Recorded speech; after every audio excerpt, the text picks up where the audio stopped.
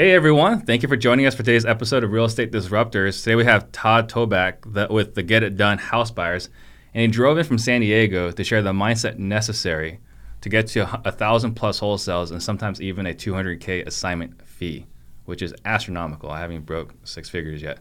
If this is your first time tuning in, I am Steve Trang, broker and owner of Stunning Homes Realty, founder of the OfferFast Homes app, the only MLS for off-market properties. And I'm on a mission to create 100 millionaires. So if that's something you want to do, please let's connect on Instagram. If you're excited for today's show, please give me a wave, give me a thumbs up. And as a friendly reminder, I do not charge a dime for this show. I don't make any money doing this. So here's all I ask. This is what it costs for you to listen to the show.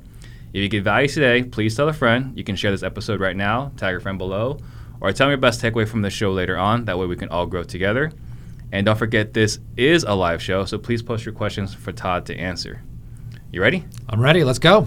All right. So first question, softball. What got you into real estate? So we talked a little bit about this before we went live, but back in 2003, I believe, I was working for a corporate job, and really, really, really good job. I was 23. I was making about $100K a year, company car, and all the benefits. And what happened was I actually got one of my friends hired from a competing pharmaceutical company. And so they came in, and by the way, I was kicking butt and doing really, really well. And so they came in and they brought him in at like a $10,000 or $15,000 higher salary than I was already at. And again, like, I was really thankful for the job, by the way. I had a great mentor and really, really thankful. So I went, and I was living in Santa Barbara at the time, by the way, and the prices over there were astronomical. Killer place to live. But I'm like, hey, that made me reanalyze everything and recalibrate where I was. And I'm like, to be able to afford any kind of real estate here, I'm going to having to make like $150,000 or $200,000 a year. And so I went to my boss and I'm like, hey, I have to make more money. I want to raise. And he's like, well, you're doing a great job, but, this is the way the corporate world works. I can ask for a raise, but the max that you're going to get is like maybe $2,000 or $3,000. And so he kind of put his arm around me and want to protect me from like looking bad and getting too aggressive. So he's like, I'm not going to submit the request that you asked for, right? Because I'm just trying to protect you, and this is like, Papa Bear with his arm around his shoulder, right? And well-meaning. And so I got my car and I was like really humbled, and I was depressed, and I'm driving on the 101 freeway and I'm like, I don't want to do this. Like, I've got to find a way out. And so something inside me said, hey, pull over. And I looked to the right, and there's a Barnes & Noble bookstore to the right-hand side. It's in Oxnard, California. And I pulled over 3 lanes of traffic. And literally, I remember there was a guy behind me who gave me the finger, like as I pulled over. And I no joke, I crossed 3 lanes of traffic into the parking lot, into the bookstore, and right in front of me was the real estate section. And there was a book by Robert Allen, silver cover, blue and green writing. It says Multiple Streams of Income. Great book, right? Yeah.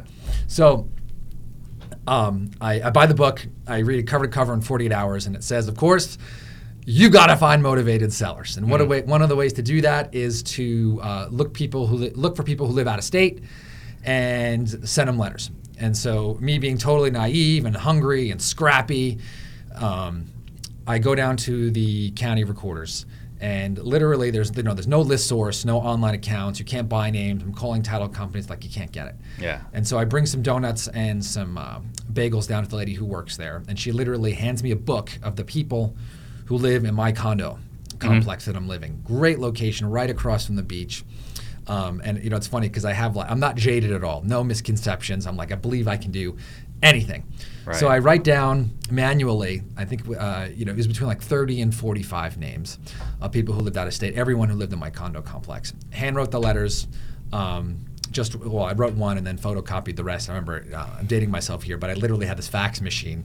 I put it in and I hit the copy thing, and it slowly spit out 40 copies of my letter. I hand wrote 40 letters, and it was actually like too small of an envelope. So maybe this probably helped me, right? And I folded them all and I stuffed them in there, and they were all lumpy, and I hand stamped them. And I put them out there, and I prayed over the letters before I sent them out. And I got, 2 phone calls, and one was like, screw you, and the other one was like, yes, we're interested. We want to know what's going on. Like, how do you know we were thinking about selling? And it was an elderly couple. They lived in Bakersfield, and that's about 3.5 hours away in the desert. And like, we're going to be down next weekend. Why don't we meet with you? So I met with him at the condo, and it was literally like right across. I was living in this condo complex and I was renting a room from my roommate who owned the place, and I rented the other room as an office. So I rented 2 out of the 3 bedrooms, but this condo was literally our garages touched. So I walked over there, and we agreed they were going to sell me the condo for $285. And so I didn't know the value, didn't have a contract. I basically wrote it up on a napkin, sent it over to the title company. Didn't know how I was going to pay for it. You know, like I think didn't know how you were going to pay for it. Didn't know I was going to pay for it. And I called like 3 title companies, and I'm like, hey, you know, Robert Allen says this thing about a double close. Like, ever read Multiple Streams of Income? Yeah. You know, it's like, no. So I was like, all right, well, I'm going to have to come up with the money. Maybe this guy is full of it. So I started asking around. It's in escrow. And I asked my dad to lend me the money. He says, I don't know, the real estate market's about to crash. By the way, this is 2002. You know, start calling my brothers. They all say no. Friends say no. And then I call my brother-in-law, by the way. Thank you, John. I love you. And he says, looks online, and he says, oh my gosh, I'm all over this. So he put the 20% down. We got a loan from Washington Mutual, which is now Chase. Yeah, before they got bought. And so we bought it, and then we just stuck it on the market 2 days later, got multiple bids, sold for like $386, I think. Oh, wow. That's a great first deal. It was a great first deal. And so after closing costs and the loan, I think, you know, I cleared like $38,000 and John cleared $38,000. Yeah. So I'm like, okay, this It's real. is awesome. Yeah. Yeah. So that's what got me started. You know, I got a taste of it, and I said, hey, this is what I'm going to do. I'm glad you brought up Multiple Streams of Income, because that's one of the first books I read. I completely forgot about it. You know, I've read Rich Dad Poor Dad, all these other ones, but Multiple Streams of Income was actually given to me by a mentor. Completely forgot about that book. So that's a great book for a lot of people that are getting into it, just a different mindset. Yeah. Okay, so that was your first wholesale deal.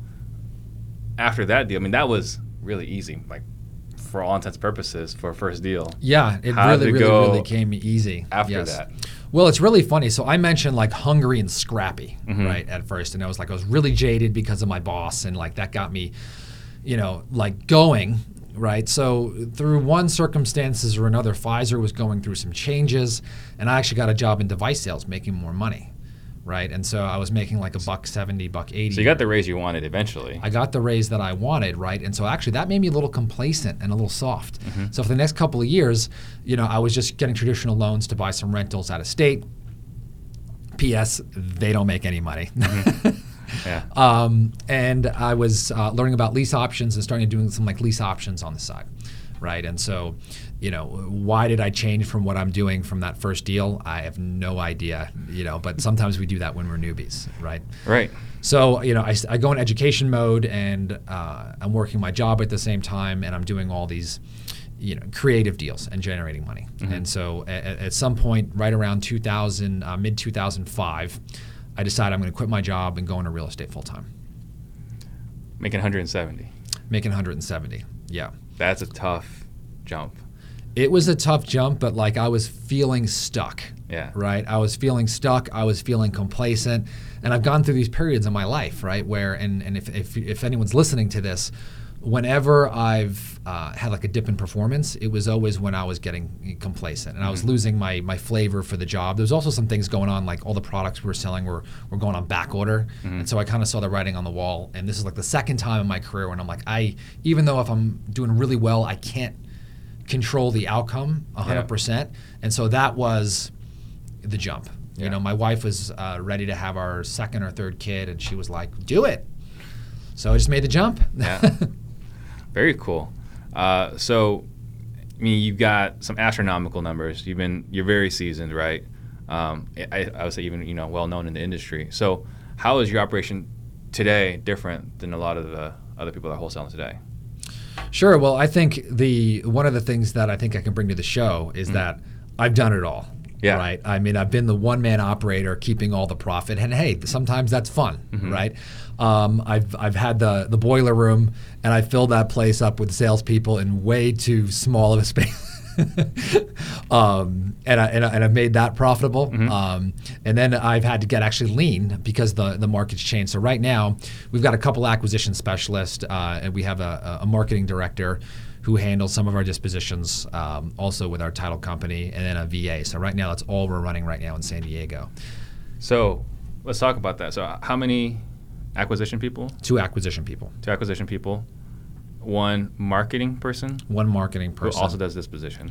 Well, so we'll talk a little bit about how we do dispositions, and Okay. it's really, really changed the game for us. And anyone who's listening, by the way, I think a lot of times we get caught on what's going on in Facebook. So someone says, hey, this is the way it's done, right? And Shiny object syndrome. Shiny object syndrome. And so I want to share one tip with everybody here, something that I've learned that will save you a couple $100,000 a year if you do it the right way, and a lot of aggravation, a lot of complexity in your business. So we'll get to that in a little bit. So we have our title company handle most of our dispositions, so we'll get into that. And then we've got a really, really, really strong VA who works for us. And again, we don't treat them, I even hate the term VA, right? A really, really strong executive assistant who's overseas. We do have a 3rd acquisition specialist now who just started, who's working exclusively mobile home parks for us. But in our wholesaling business, 2 acquisition people, no lead manager in front of the acquisition specialist. I know people are really, really big on that. Yeah. But we've always operated direct to acquisition specialists, and it's worked really, really, really well for us. So are the direct acquisition specialists cold calling? No, they're not. So what we do is we do direct mail, and then it goes directly to a 24-hour recorded message. And that's one of the ways, because San Diego, the market's crazy. Direct mail. It's funny. Sean Terry, I think you're going to have on the show here. Hopefully. I remember he was like the first person, to start any real estate podcast. He was also the first person to like mail on any kind of scale. And so we were friends at the time, and I remember him doing a podcast about sending out 30,000 pieces. Well, like, I'm a super competitive guy, so I was like, well, I'm going to send out 100,000. And so from there, I started like mailing more and more and more and more. Direct mail was my thing. I just loved it. At one point, we sent out 200,000 pieces in LA as like our first drop, and that was I do not recommend doing that. It's amazing that we made our money back. I think we broke even. If we did that today, it probably wouldn't have. When this is back in 2012 or 13. Yeah, you didn't test the market. You just went all out. We just went all out. Yeah. But direct mail has always been my. Direct mail has always been my favorite. Okay. And so as the market's changed, we've done different tactics, fine-tuned our postcard, although it is getting more challenging, but it still works. Yeah. And then we do some text message marketing. We do also work with realtors, texting to realtors. That's a really, really strong channel of ours. So you mentioned a moment ago there's one tip that that will save people a lot of aggravation. Sure. So back in 2014 or 15, from 2011 to 2015, I used to have my assistant just run disposition. We used to email it out. And so we hired a sales manager, and he knew nothing about the industry. And sometimes this is really, really healthy. Yeah. And so he looked at us, and he was actually working with Tony Robbins at the time as his sales manager. So he was kind of doing some consulting with us also. And so he looked at this and he goes, well, what is this disposition position? He's like, this looks mostly administrative. Yeah. He's like, well, you're just like sending out an email and you're getting everyone at the property at the same time. And we had a bidding system. And he was like, this looks like, why are you calling this sales? And I'm like, I don't know. This is like how everybody does it. Yeah. Right. And so we're looking at this, and he's like, why don't you just, why do we need one person to handle this? This is the process. You send out an email. They're fully trained. Offers come in. What's the big deal, right? And I was looking at our disposition manager, and she was constantly running around like a chicken with her head cut off, right? I mean, she's talking to the buyers beforehand, and all the buyers are calling her like, where do I need to be? Where do I need to be? And it was like title. There was a title issue. She was like all over that title issue, and she was calling the seller and saying, hey, you got to get this piece of paper in. And he was like, why doesn't the title company do this? Why don't you set the expectation that your title company needs to handle everything from getting the contract to getting the close? Any contact with the seller needs to happen. If the deal's falling apart, they need to happen. They need to verify the EMD is in from your seller. They need to hold that together. If the EMD is not in, they send out the cancellation without you having to know about it. Why don't you set that expectation? That's brilliant. I'm like, that's a lot of work. He's like, well, what are you paying them for?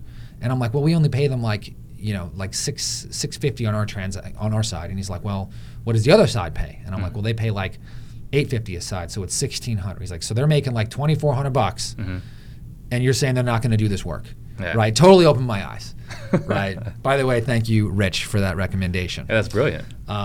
So we sat down and we wrote down standard operating procedure for our title company, and our exact expectation, just like they were an internal employee. And we brought this document to them, and we're like, hey, are you willing to do this? They're like, sure. The game totally changed, completely changed. Our disposition manager, we kept her on for a while. She eventually left, so we never rehired that position. Once we got rid of that position, closings never fell out of escrow. Sellers never got cold feet. Deals were easier. The lines of communication was actually reduced. So that makes sense on the seller side, but the people that you're selling it to. So the person you're buying from, right? The title is communicating with them directly. Correct. The person you're selling it to, is title also dealing with them? So what we do is we send out an email, and so we indoctrinate our buyers from day one. We're like, this is the way that we do this, right? In addition, we also list our properties on the MLS. So we've got an agent who works for us, so we work both sides, right? Offers come in, we do highest and best. So like I said, we have our marketing person who understands that, right? And so basically the realtor calls and says, hey, this is my highest and best net with us. This is the highest and best from our cash offer. Doesn't come to me, right? The document goes out, escrow just sends an email and says, here's the contract, make sure it gets signed in the EMD. So it's just an email. Yeah. Right? And so there's no need to have an additional position for that and create that additional complexity. I think before we used to complicate this process. And a lot of times when we had this disposition position, the buyers used to call our disposition person and try to like find out where they needed to be. Yeah, a lot of negotiation, a lot of haggling. Right, and so Plain favorites, right? And so what they would do is we found out that they would work our salespeople, right? They'd take them out to lunch or give them things, and then they'd call, and they'd give them like the inside scoop, right? Sounds like pharmaceutical sales. It sounds like pharmaceutical sales, yes. A lot like that, ironically, and so we saw a lot of conflict of interest. So long story short, we found out the more separation, the better. Ironically, our buyers started coming in higher. We said, hey, this is it, one shot, no haggling, and everyone came in their highest and best first time around. So, wow, that's a huge nugget. Yeah. Okay, and then you mentioned that there's been a little bit of a shift for you very recently where you're trying to start building a portfolio for mobile home parks, and you did one thing that made a big change for you. Can we elaborate on that? Well, so one of my coaches, Dan Sullivan, I'm a strategic coach, their 10X program. Oh, you're in the 10X program. Yes. I was in the Signature? I don't know what the first one was, but Signature. Signature, there. Yeah, I was in Signature. A lot of the same things, but they talk about the who, not how. You Right. know, and he says like whenever you're procrastinating something, there's a good indication that you probably just shouldn't be doing it at all. Like it needs to be done, right? But you shouldn't be doing it. You're not the guy. Right? And so, for right now, I've got a 1031 exchange. And I'm like, hey, we got to start buying some parks. Like obviously this one 1031 exchange I've got a deadline on. And so it just wasn't happening. And I said, you know what? Like, why don't I transfer this immediately? It's outside of my comfort zone. I'm not ready to do it. I'm not fully trained. But you know what? Like, I need to make this higher. Right. And so we just hired someone just to focus solely on mobile home parks. And of course, you turn on that switch. We spoke about this before, but we're really, really, really close on a couple. The purchase contracts are out. We're haggling over $10,000, $20,000. Yeah. On it. We're really, really close. And so, I want to really encourage everyone. For me, the biggest game changer was a lot of times I thought I could do stuff better, right, than people on my team. Well, actually, I wasn't getting anything done. Right? And so a job done by somebody else is 100% better than the job that you will never do because you're spread too thin. Well, and I think it's critical, right? You got the what component, like what needs to be done, right? And you can maybe explain it to someone, and you can explain how it needs to be done. But really, you find the who and let them figure out the how. You give them the what. Right. You give the what to the who, and it's up to them to figure out how. Right. And your life just changes. It just changes. And ironically, this person that I found knows like 4 or 5 times more than I do, right, about this topic, And it was funny, like, I'm like, how did I find this person? I'm so lucky. Well, I think once you open up your mind and you're saying you make that commitment, that person will appear. Yeah. So the other thing we were talking about earlier is the mindset, right? Because you're saying that we have too much BS between the ears. Yeah. Can you elaborate on that? Well, what specifically? So in terms of BS, like, are we talking about hiring, or are we talking about deal size, or all of it? We're talking about hiring someone before you even feel like you're ready. So it's funny. So I have a coaching program called the Next Level Wholesaling Coaching Program. Mm-hmm. And so when we said, okay, we had everyone go through all their financials and quiz themselves. We got this assessment that everybody takes. And so we're like, okay, when you've got $50K in the bank, right, and your cash flow is steady, that's when you start hiring the acquisition specialist. That's when everyone wants to hire. Right, that's when everyone's hiring. And so we were going, and so we have like a lot of people like, okay, I'm trying to get there. This was like the first 3 or 4 weeks of the program.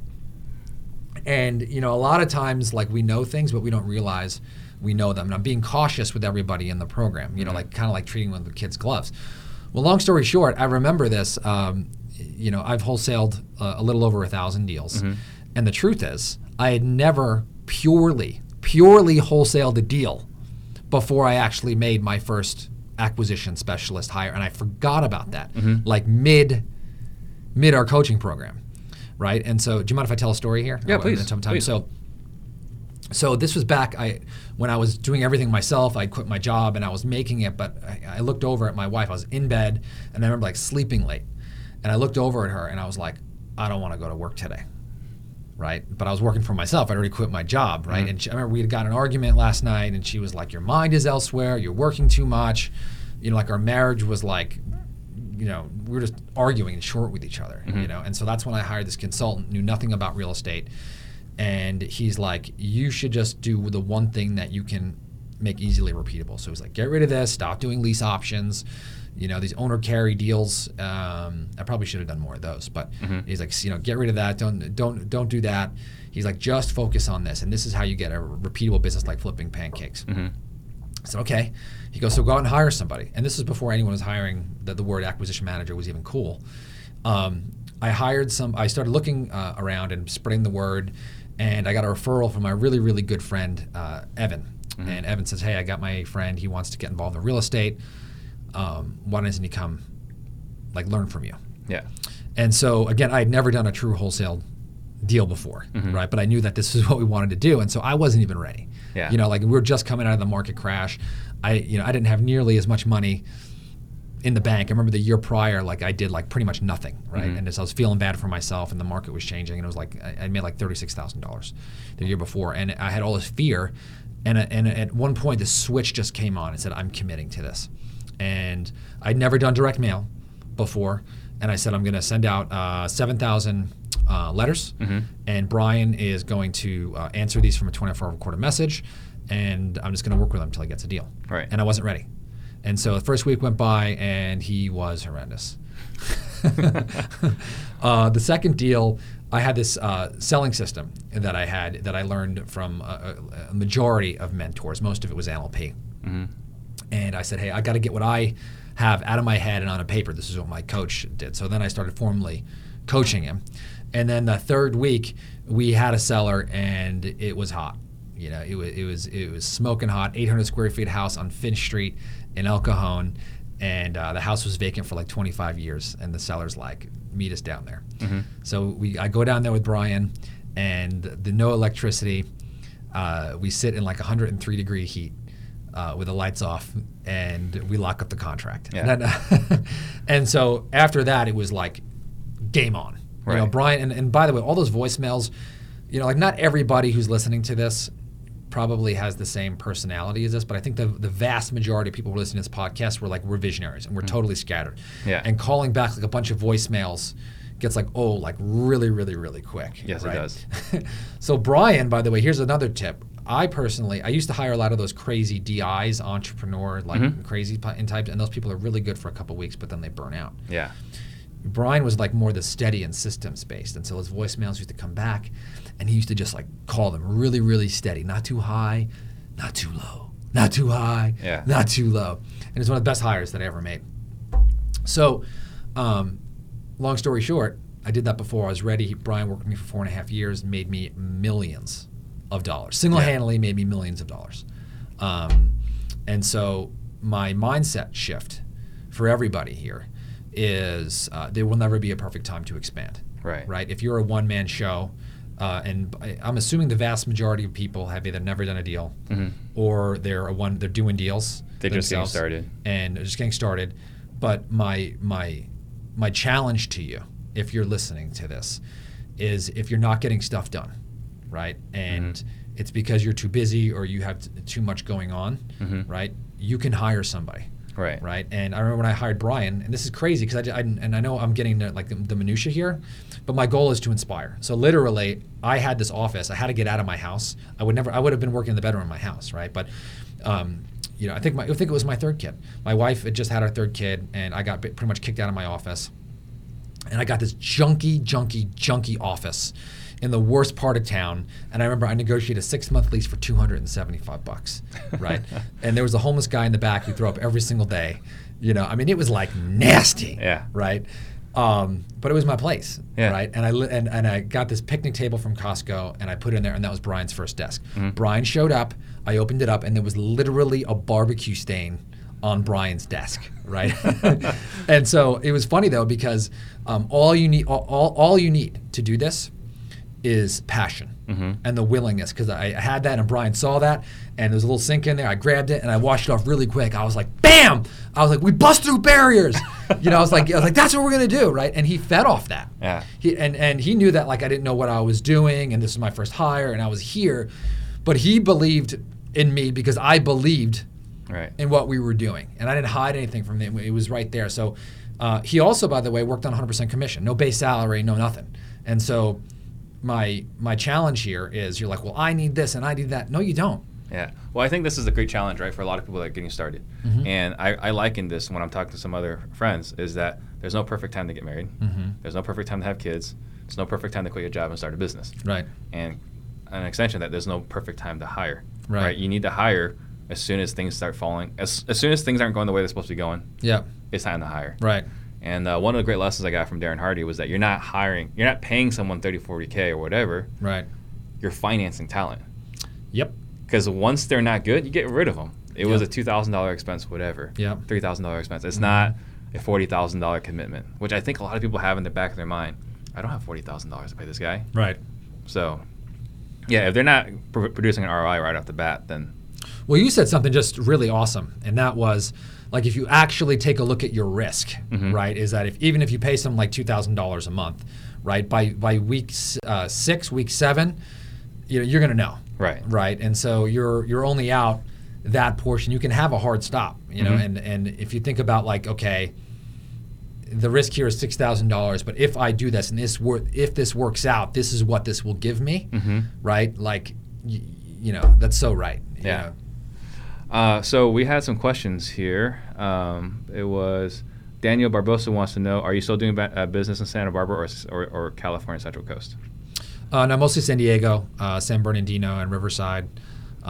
We've expanded out there the last 5 or 6 years, but really we're doubling down on San Diego right now too. Yeah.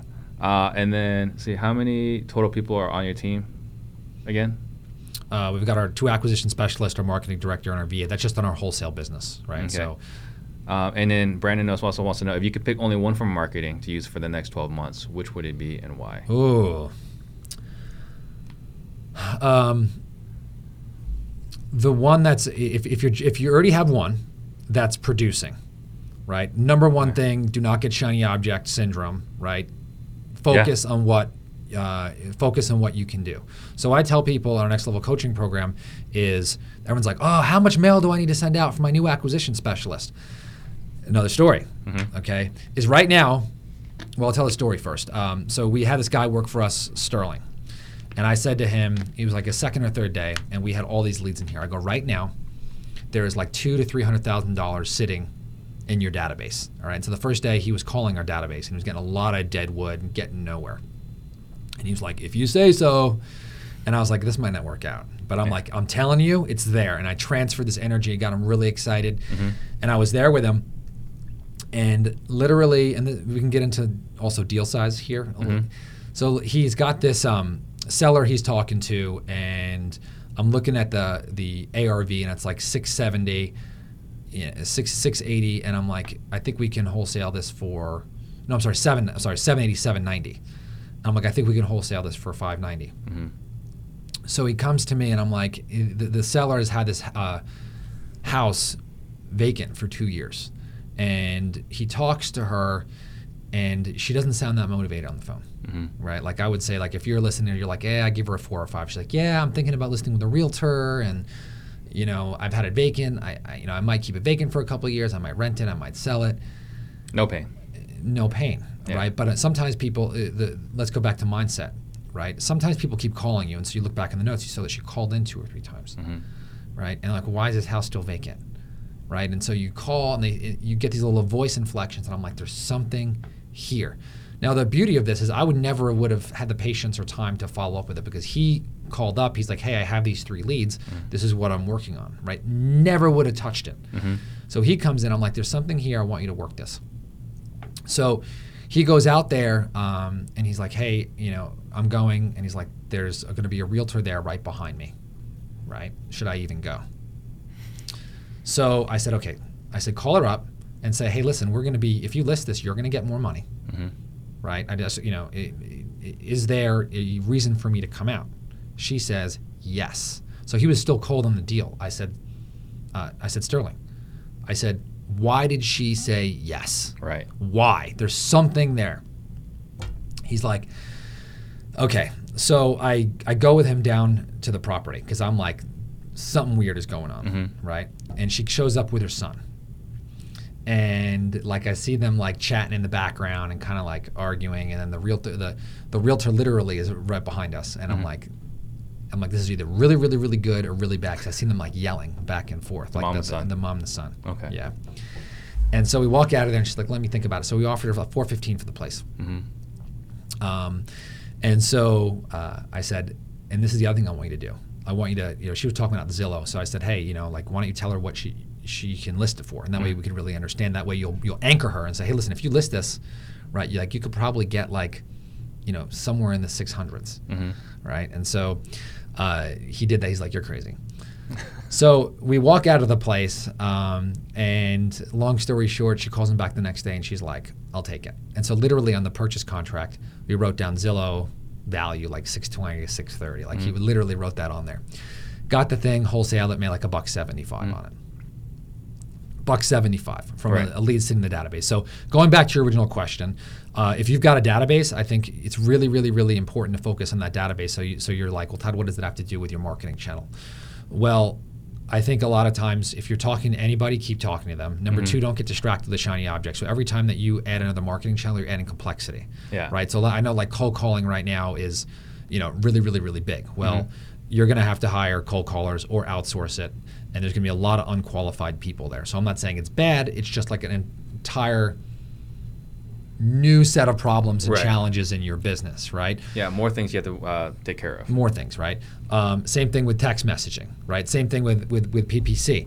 So my recommendation to you is if you're already using one and it's proven, right, stick with that one and make it work. Yeah. Even double down on it. Even double down on it. I still really, really, really, really love direct mail. It's very, very simple. You could run it to a 24-hour recorded message without having a lead manager. And eventually, if you send out 10,000 postcards, it's going to cost you $3,900 max. It should be $33 if you're selling small postcards. Calls will come in. But it's really, really important that you not look at your 30 or 60-day return. Now, that might be hard if you're totally broke, right? If you got a job, you got to work a job for a period of time. Yeah. But you got to look at the ROI over a 2-year period. And that's actually how we make it in San Diego, is if you look at our ROI on direct mail over 6 months, okay, I mean, it is like nasty, right? But you can imagine how that $175,000 deal that we just talked about replenishes a lot. Replenishes a lot. And so that's where really understanding your numbers really comes into this, right? Now, if you're a one-man show, there's no room in your brain to even think about this stuff, right? So now my challenge here is a lot of people think, it's the chicken or the egg. Start thinking about what the real numbers are, not 30, 60, or 90, but what the numbers look like after 6 months and a year, and stick with that. So I know that is vague, right? But pick one and stick with it, and if you work it, you'll probably make it work. Yeah. Is there any message on your direct mail piece that, you think gives you an advantage over something? Because direct mail is not unique, right? People do direct mail. A lot of people do direct mail. But it's obviously working for you. Is there something in there that you think gives you an advantage over other people? So this is pretty controversial. A lot of people disagree with me, but it's really, really worked for us. And so what we do is we send out large postcards, and it says exactly what we do, but it's got the Chris Chico call 24-hour recorded message, no one will answer on there. So we do that to boost our response. That doubles our response rates. So like a 1-800 hotline? Well, it's not a 1-800 number, but it's a 619 number for us. And so we'll squeak out a 0.67% response rate with that. If we don't use that, it takes it down to about 0.25%. Okay. So with this, we get a lot of garbage calls, right? But with that, you get people who would have never have called. And so 40% of our deals come from hangups and missed calls, right? That deal that was the $1.75, I remember that specifically, that came from a missed call, right? And so there was no voicemail. You just called it back. Well, somebody else called it back, but that had gone through 2 acquisition specialists. I think he was the third. Yeah. Right. And that lead was like over 2 years old. Yeah. So, and again, that never would have happened if I didn't have somebody else, doing that. There's so much dead wood in your database, but there's also diamonds in there, right? So if you're not able to do that, you're throwing away money, and the numbers won't really, really work. I think the same thing in cold calling. I think you've had Brent on the show before. Yeah. It's tough as a solo operator. Oh, it's a nightmare as a solo operator. It's just way too many moving parts. If I didn't have a partner, there's no way this would work for me. So we're talking about the 200K spreads. Well, I guess we'll start with a fun tidbit. What is your biggest spread you ever done? 237,000. All right. So on that one, where did that come from? Well, pretty much, again, direct mail is like our one and only. I mean, again, we've run PPC before, but in San Diego for us, it's not really profitable. But that came from direct mail, and that one was a laydown. Okay. Yeah. Now I don't want to set any crazy expectations. I'll send mail. You'll do 237. Yeah. That one was a laydown, but one of our acquisitions specialists picked it up, and believe me, again, I would have never have picked it up. Right. So let's talk about mindset for a second. Yeah. Okay. So the one thing that has to happen for you to do $200,000 wholesale deals is you have to have the mindset of whatever you're doing, you have to double it, right? In terms of your assignment fees or double closings, right? So I think a lot of people, they have this thing like, I want to make $5,000 or $10,000, right? When I first started wholesaling in San Diego, I remember talking to a few people and they're like, oh, don't wholesale, you can only make $5,000 or $10,000 a deal. That was the expectation in 2011 or 12. This wasn't like a respected profession. Did not exist. It's very different today. Very different today. Yeah. So you have to set that expectation, because a lot of times, especially when we hire acquisition specialists inside of our organization, we always have to train them, right? On look, you're really, really, really going for big deals. If you're getting in there just to try and lock up the contract and you're getting these bidding wars with people and you're going to scrape out making 5 to 10, well, it costs us $8,000 to do a deal in San Diego. So if you're making $10,000, well, we're going to be out of business. Yeah. So you might feel good in that moment, right? But the way that we pay you, right, you're only going to make $1,200 on that deal. So would you rather make $1,200? Or would you rather make $12,000, right? And so we're always challenging them to expand their mindset, use the sales system that we have in our company, and don't mention numbers. Don't be scared of losing a deal, right? If you're using the sales system, if you go too low, you can always recover. Yeah. You can always recover. And so I think a lot of people, when they negotiate scared, I know we're all over the place today, but when we negotiate scared, ironically, you're more likely to lose the deal and make less. Yeah. Right? When you show up reluctant and you come in to make those kind of spreads, then you're going to win. So what is your targeted fee? Do you guys have? Yeah, so I mean, I'm even scared to tell our acquisition specialist this, right? Because once you tell them, they start automatically shooting out offers and going for that, right? Versus hey, listen, this is a conversation. Don't do the talking. Ask questions. If you're on the phone and I hear the seller speaking through your speakerphone and you're just nodding and making strange sounds, you're winning, right? That's it, right? If I see you in front of a computer and I hear you clicking on your mouse, right, and staring at your computer screen analyzing, you're losing. Yeah, you lost. You lost, right? And I'm you're always thinking about the most you can pay. I'm when is the time when when you're in front of your computer screen and you're sitting there for 10 or 15 minutes, why are you sitting in front of it, right? And I'm think about that. And they're I'm why? You're sitting there trying to rationalize why you can pay more, right? The seller had told you they need X, Y, Z. You stop negotiating, and now you come all the way up, and now you're going to pray that you're going to make $10,000. Yeah. So now when we hire people, comping and valuing a property is like the very, very, very last thing. Right. We're like, bring a problem, bring a challenge to a meeting, and let's go from there. And so we try to eliminate the whole value conversation of what can we pay as much as possible. Yes, we do have to train them. Yes, they do have to have an understanding of this, but we try to make it like the least important factor. But for your organization, do you have like a targeted fee? Yeah, so we're trying to target on 50K and everything, yeah. Yeah, that's pretty good. I mean, we're at, see our target's 18. Okay. Yeah, which is not, I mean, when I first got started, I was targeting 3. Right. You know? Is this in Phoenix, by the way? Yeah. Yeah. So what does it cost you to get a deal? It doesn't cost us that much. Okay. I mean, I think we're in like 300 to 500. Oh, that's awesome. You doing text messaging? Yeah. Okay. Yeah. It doesn't cost us that much to do a deal here. Okay. So. And by the way, text messaging is bringing that down for us. Yeah. And like, it's not that I'm saying any of this is bad. By the way, direct mail is not like, is not the one and only. Right. Okay, so you were talking about your acquisition guys. Compensation, they're all 100% commission. Mm-hmm. What do you pay them? Like, you have like a graduated tier? Like, how do you? Yeah, and so now we're able to do this, but you don't need to start out this way, right? We give everybody a $2,000 a month draw to start out with the first 3 months. And so that's going to be a draw against commission. And then we pay between 12 and 18%. And that's a sliding scale every single month. So every month you're at 0. And so we have it 12 and 18. 0 to 40 is the low end, and then all the way up to 160,000. Once they're above 160,000, they can get up to that 18%. Nice. Makes sense. Daniel Perito wants to know, what script are you guys using when you're cold calling? We don't cold call. Oh, that's right. So then what's your message then on your postcard? There's nothing really that original about it. I mean, we'll buy your, the same thing, right? Same message as everyone else. The same message. We try to change it up. We try to answer every objection. Like, we'll cover all the repairs. We'll make it really easy. You can stay in your house. So our unique advantage is to call 24-hour recorded message, no one will answer. Maybe after this podcast, it won't be that unique anymore. So you were saying that was controversial. So what's everyone else doing? Everyone else just takes the live call? A lot of people go to live calls. They have the lead managers, or even if it goes to voicemail, they don't tell people that it's going to a recorded message. So on your card, on your direct mail piece, it says going to a 24-hour line. It says call 24-hour recorded message, no one will answer.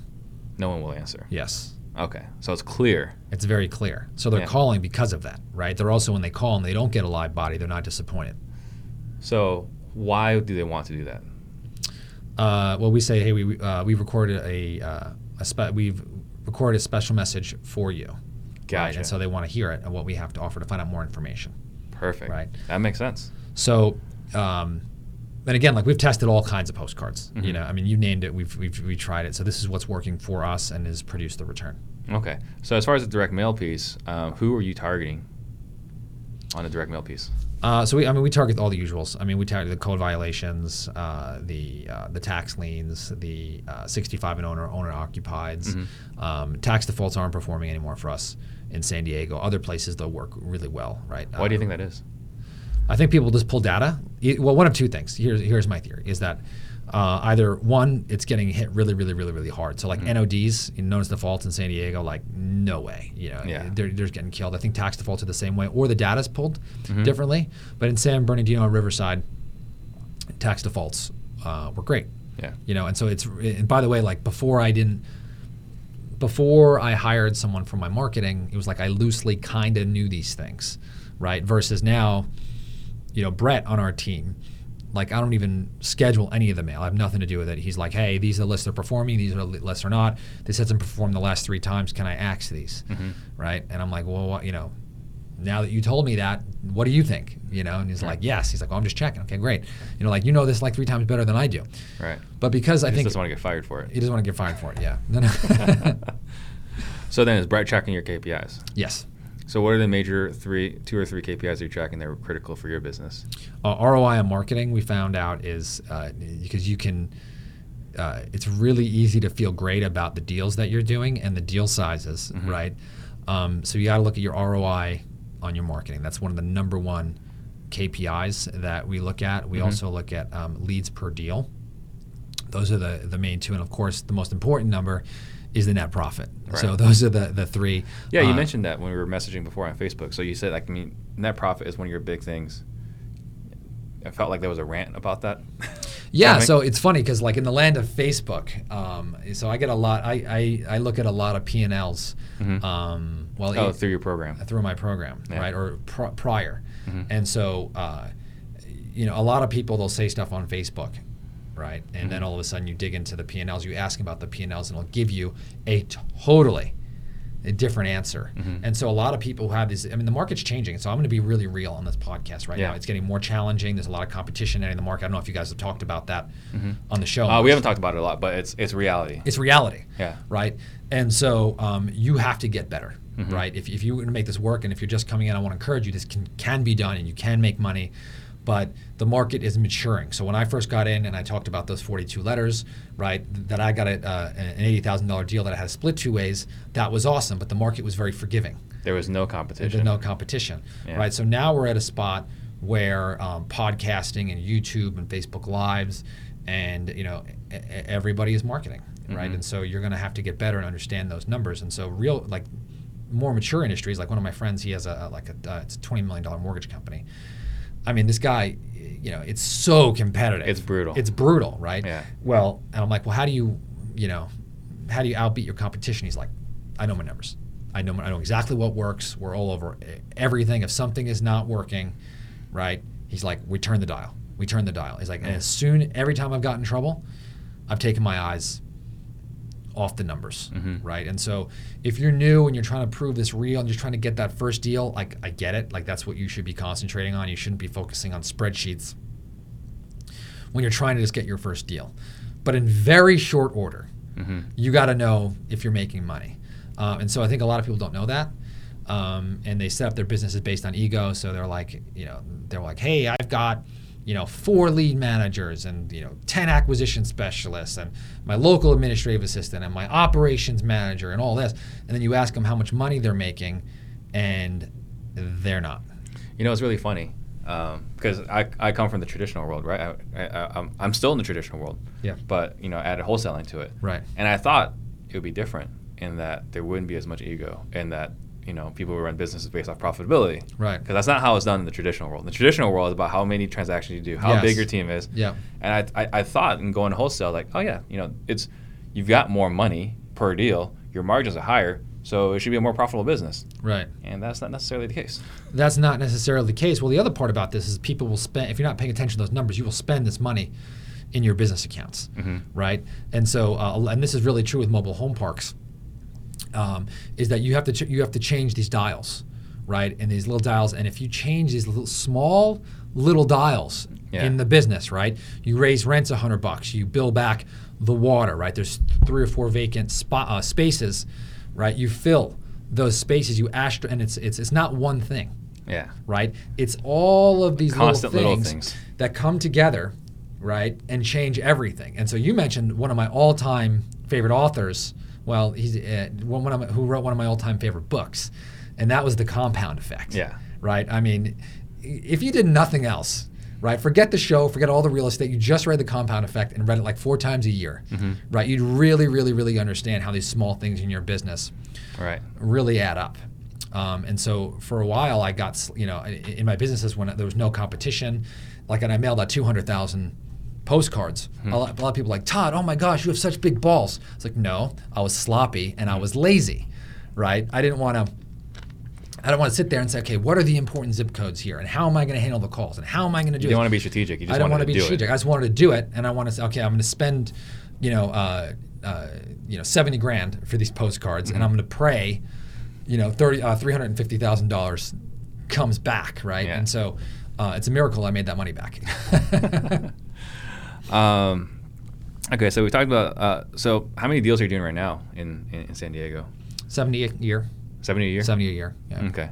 And then, running, all this direct mail pieces, that's not a cheap business. How much are you spending a month on advertising? Just through direct mail or PPC? All of it. So last year, we really focused on pulling as much money out of the database as possible. I'm going to answer your question here in a second. And so it's important, again, to look at that 2-year look back. Yeah. So in 2017, we're not really sure direct mail is going to even be working at all. Does that make sense? Yeah. And so that was we're really looking at the numbers. And so Brett, he's like my counterbalance. He's like, listen, you need to do a 2-year look back, on what we're doing, right? And so we agreed that we were going to send out 5 leads per day per rep. That no matter what, every single week, 5 leads per day per rep. That's all they were going to get, and they were going to have to pull it out. So last year, we only spent $170,000 on marketing. Oh. Yeah. I mean, for the grand scheme of things, that doesn't seem that much. Doesn't seem that much. Yeah. I mean, it'd be crazy. I mean, I couldn't do that today, but the deal size and the volume you guys are Are doing, you were saying that's small or a lot? that's a lot. So for us, that was a lot less than what we were spending. I know. Yeah, It's a lot less. It's an improvement for you. But Yeah, for it's us, improvement for us, man, yeah. I couldn't go No, spend so that we would today. have gone totally broke, right? So I mean, we were making a ton of money, more money, and then all of a sudden it just started. 2016, it was cratering. We're like, what are we gonna do, right? But that goes back to getting better. So it is a lot of money, but when the business is up and running, right, and now you're paying attention to the number, that just gives you more confidence. Right. It gives you more confidence. And so ironically, it was exciting when you could just spend and get that money back, right? And the market was very, very, very forgiving, right? So for now, we're like, hey, how can we spend less? How can we spend less and getting more? And so we're spending a lot of time on sales. We're looking at text messaging right now and experimenting with it on a small scale. And one of the things that can happen with that is you have too many leads and the guys stop closing because their mind is totally flooded. And that's a challenge that we're facing right now. Okay. Because we have 2 people handling all the text messages, man. and Yeah. they can't get through all of it. Yeah. So in your program, you're talking to, I mean, how many students are in your program right now? Oh, between 40 and 50. Okay, so when people are coming in, what are you typically seeing as far as profitability goes when they're coming in? Oh, all over the gamut. Over the gamut. It's funny. We have one person who came in who was profiting about $500,000 a year and, just took down an apartment building that's going to be in $2 million in equity, right? So, there's one, and their profit margin's 70%, something crazy, right? And they're doing all the acquisitions themselves, right? So now they're bringing somebody on that's there, right? And then I have somebody who had who's hired and fired and had 6 cold callers, and they were in 7 markets. And I'm like, well, how much money did you make? And they're like, I don't think I made any.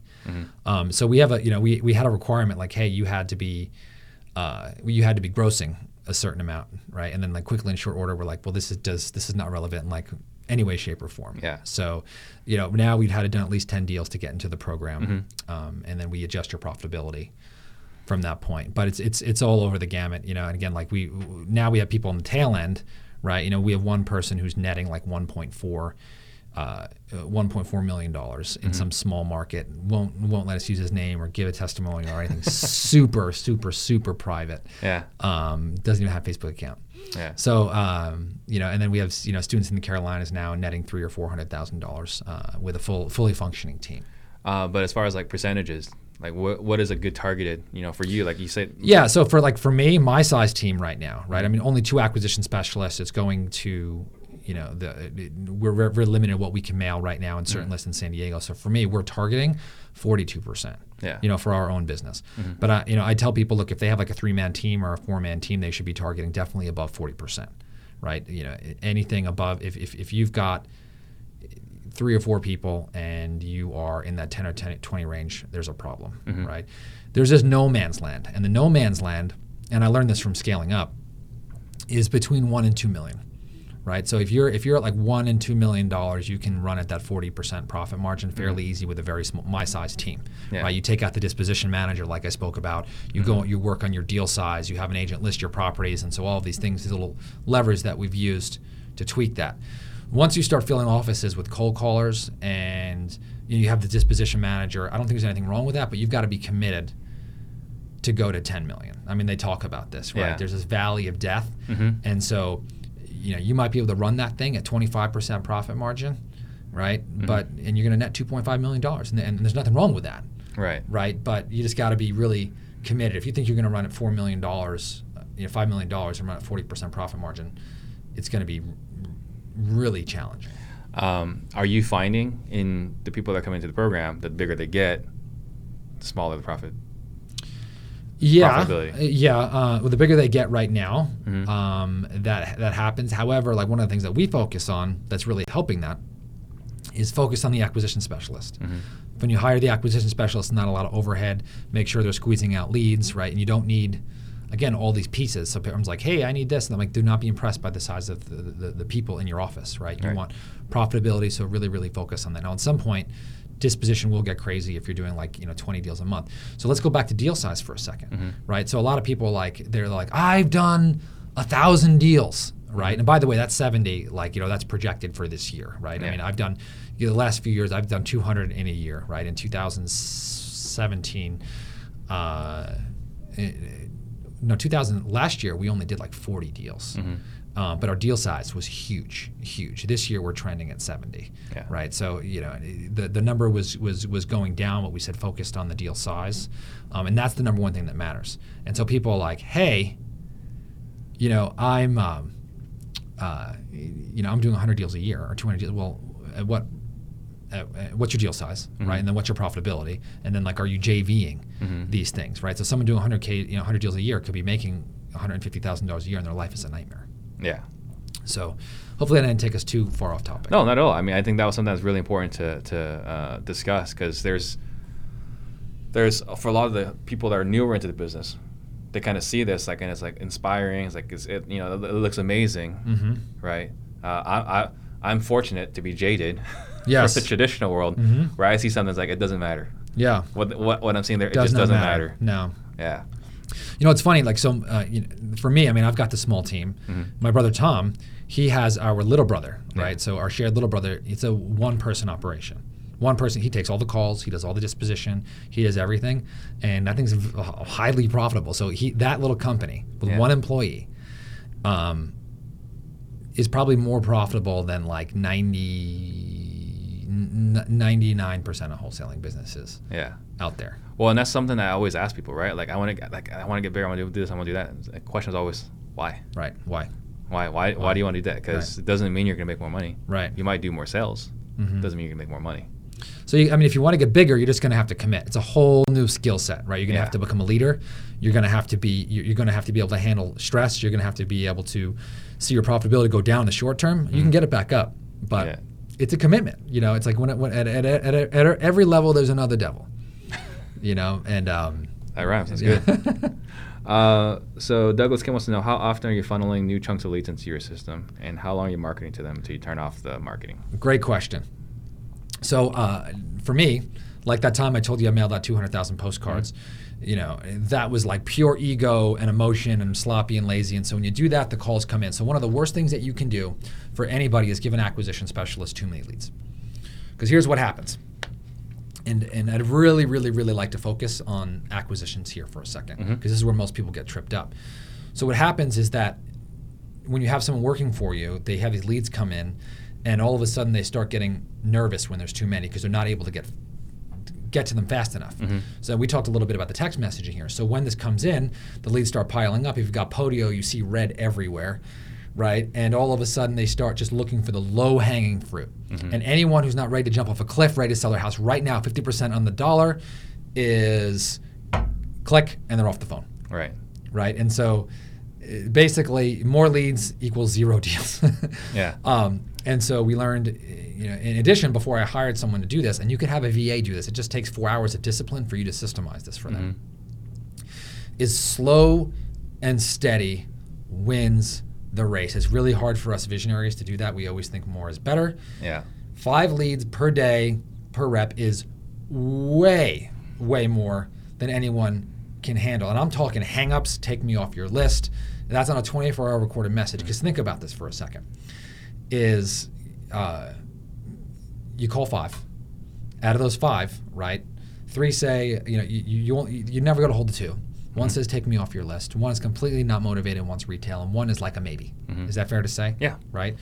So now you got one person who's a possible. Well, at the end of a week, you've got 5 possibles that you need to follow up with, right? Well, the next week, you've got 25 new leads. You got to do all that all over again, plus your 5 possibles, right? So at the end of a month, you've got 25 people that you need to follow up with on a regular basis, on top of the 5 that come in. By month 3, you're toast, right? If you've got too many leads coming in here. So 5 per day per rep is where I found that sweet spot over the long term. So when you call a lead, it's just a call into the IVR, into the system, and that's it. That's a lead. That's a lead. Any call, hang up. That's it. If they say don't call me back, we're not going to call them back. Oh, of course not. But you say in your system, in your metrics, that's a lead. Yep, it's a lead. Okay. Yep. We try to eliminate telemarketing calls over time. Like they got us, so we're having a real challenge with that right now. Yeah. That's one thing we're working on. Yeah.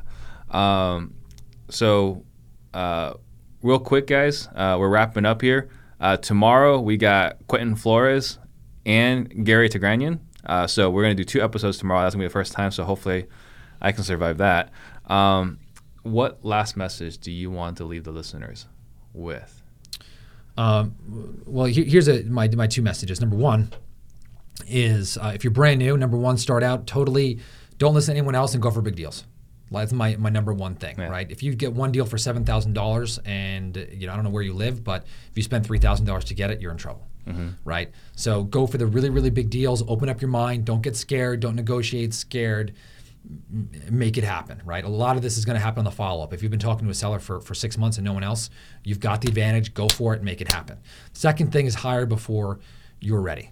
Right? If all of a sudden the leads are falling behind, everybody in our next level wholesaling program, by the way, we always say, you guys are the worst acquisition specialist I've ever seen, right?